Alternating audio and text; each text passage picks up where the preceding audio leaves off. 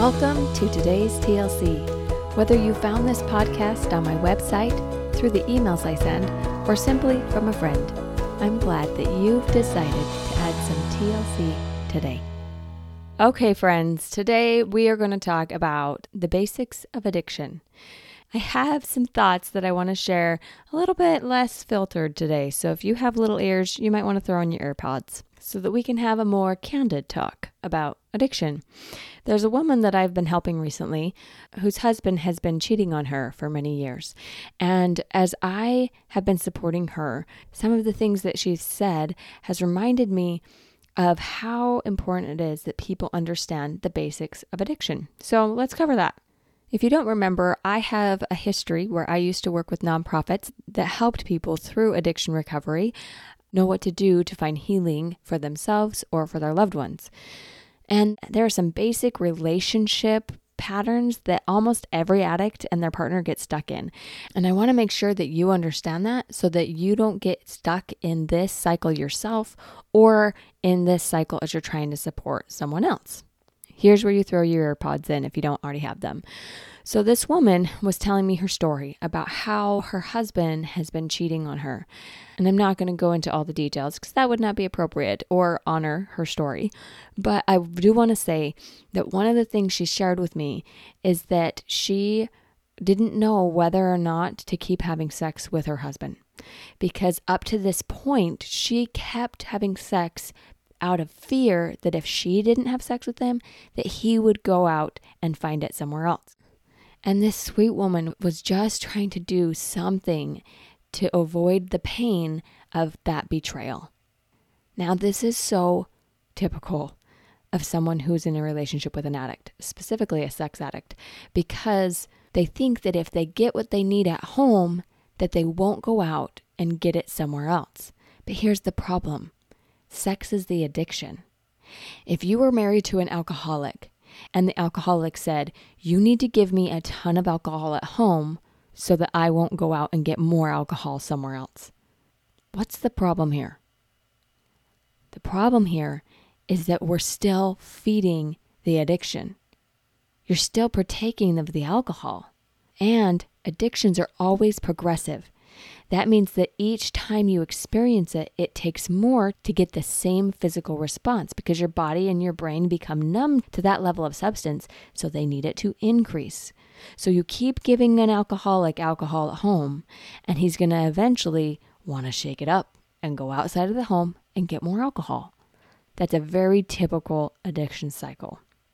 So the first thing I want to point out about addiction is that feeding the addiction, whether it's in your home or whether it's outside your home, whether you're feeding it to them or they're feeding it to themselves, it's still gonna grow.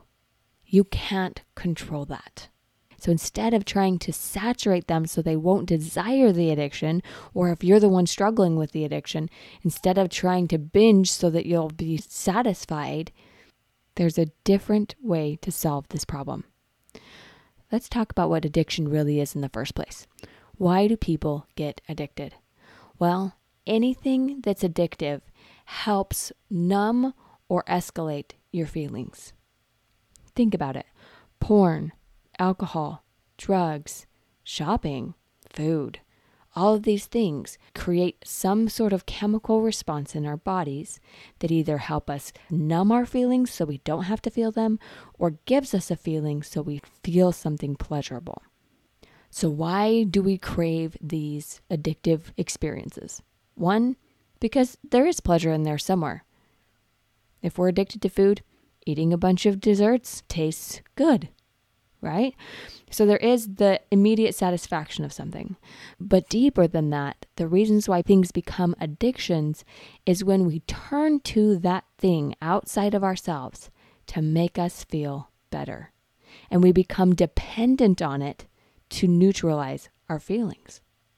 So I have a hard day at work and I come home and I feel terrible about my life and pour myself a drink, get a piece of cake, watch some porn, go shopping, whatever it is, because I don't know what to do with that feeling, or I don't want to think about that feeling.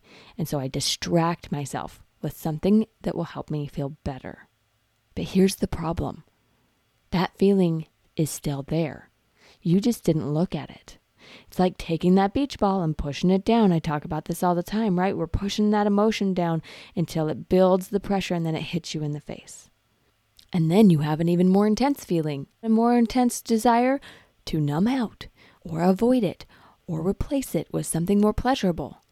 You see the addictive cycle here? Going outside of ourselves to make ourselves feel better. So that's what the problem is. It's not that we don't have enough of the substance to satisfy us.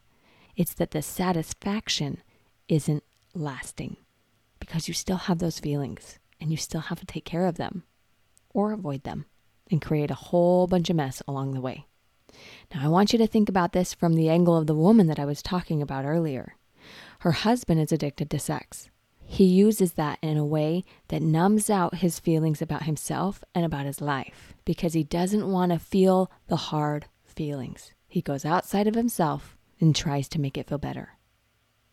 Now let's think about that same pattern and ask yourself this question. What is the wife addicted to?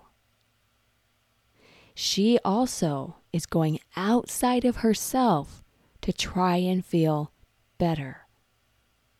She's addicted to the control of her husband. She's dependent on him and his behavior for her to feel better about herself. For her to feel okay, he needs to act a certain way. Now, I'm not saying it's okay what he's doing, and I'm not saying that she's the only one responsible for the experience that she has, but I am saying her focusing on him and trying to change him is what's making her crazy. It's what makes her feel overwhelmed and depressed and literally out of control because she's trying to control something that she can't. And she's addicted to that feeling of control. I see this all the time in loved ones of addicts because they're so afraid of feeling pain that they will do anything to avoid it, including going against what they feel is true and honest and aligned with their values to try and control their spouse from going and having sex with someone else, or looking at porn, or turning to alcohol, or whatever it is. They try and fit themselves into this picture-perfect view for their spouse so they won't want something else. Reality check. It's not about you. It's about their inability to feel their feelings and your inability to feel yours. So what do? How do we get out of this cycle? Well, it's actually really simple. People make addiction so much harder than it has to be. And yes, it is an uphill climb. And I'm not going to say it doesn't take effort. But the simplest answer to any addiction is this. Learn to feel your feelings. Learn to feel your feelings. If you can learn to feel your feelings and be responsible for your mental and emotional health, putting things in place that will actually help you feel better instead of temporarily numb the feeling, that is where the money is. That is how you heal from addiction or from the betrayal of someone else's addiction. Both this woman and her husband needed to separately learn what to do with their feelings. Then they would have space for more connection in their life. Connection to self, connection to others, and connection to God. I want you to think of any relationship that you have with someone else as a triangle. It's you on the bottom left side, the other person on the bottom right side, and then God at the top. The closer that you get to align your actions with your values, where you feel connected to God, you go up the side of that triangle to get closer to the top. Now, if the other person also chooses to go up that side of the triangle and get closer to God, then they will naturally get closer to you. The most loving thing you can do for an addict is to let them go, to give them the responsibility of their journey, and to focus on your own healing and connection to God. That is the way that you tap into that light inside of you and let it fuel you and heal you from whatever chaos has been around you. And guess what light attracts? more light. Naturally, the people around you, including whoever is in addiction, will see that light. And if they have any space for growth, any space for healing, they will start to desire it too. Now, you can't make that be your reason for getting healing, is to try and get the other person to then want to be healed too. You've got to find healing for you. You've got to let them go. Your happiness cannot be based on their actions. When you show up for you and you connect with God, the path forward will be so clear that you won't even question it. You'll know. So many times the women I help, the immediate question they ask me is, should I get a divorce? And I say, I don't know if that's the right path for you. But I know that if you get a divorce right now, you will take your current mental and emotional health with you when you go. And you'll just find somebody else that you need to act a certain way for you to be okay. And they'll just be in the same pattern because you are attracting that to your life. So you want to find healing? Find it before you make big life decisions. That's recovery according to Stephanie. So you get to decide if that's aligned with you. But from what I've seen with the women I've helped in the last decade, is that true healing, true progress, recovery from addiction that lasts only happens when each person lets go of the other person's journey and focuses instead on their own healing, their own mental and emotional health. If you're in patterns of addiction, or you have loved ones who are in an addictive pattern, stop trying to control your emotions. Let them teach you. Learn to feel them. Learn what to do with them. Have self-care patterns that help you heal and honor what you truly value. Learn to listen, to be guided by that light in you that says this is healing or this is damaging. I can't tell you if this woman should stop having sex with her husband, but I can tell you that the way that she said it to me was not aligned with her values. It was from a place of fear and control. We gotta let go of the control and process the fear. There are so many resources for how to do this and people to help. If you are really struggling with addiction, please find a certified addiction therapist. They know these cycles and they know how to help. If you have a loved one who is struggling with addiction, there are so many resources for the loved ones of addicts to know how to focus on you and let go of the codependent relationships with the addict. As you do, you will heal your relationship with yourself, grow closer to God, and naturally invite your loved ones to connect with you along the way.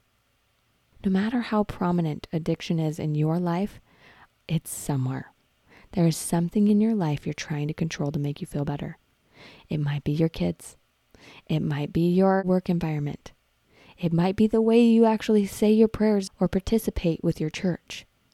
Are you doing things because you have to do them to feel okay?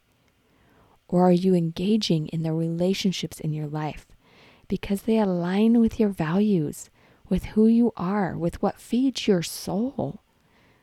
The last thing I want to share is this. You may have heard the saying before, once an addict, always an addict. And I have to tell you that I 100% believe that this is not true because I've experienced the change in my life and my loved ones' lives. You can uproot addiction. It's hard. It takes effort. But guess what else is hard? The mess that comes when you don't take care of your feelings, when you turn to addictive substances for relief, when you push down that emotional beach ball until it hits you in the face. That is hard. That is messy. That is hopeless. That is overwhelming and traumatic. And you don't have to live there. And your heart deserves to be heard. It has a lot to teach you. And it's not against you. It's helping you understand what you need next. Listen to that instead of the pull to addiction. One little step at a time. If you need more resources, let me know. I've got a lot of them. But the ultimate resource that matters most is listening to the light in you. God will guide you to know what to do next. I know true healing is possible, and I know that we can win this fight against addiction, one choice at a time. Life after therapy can be simple. Come learn how to think light, feel light, and live light at thelightcoach.com. I offer 5 free discovery sessions each week, and one of them is for you. Together, let's discover the joy that's possible in life after therapy.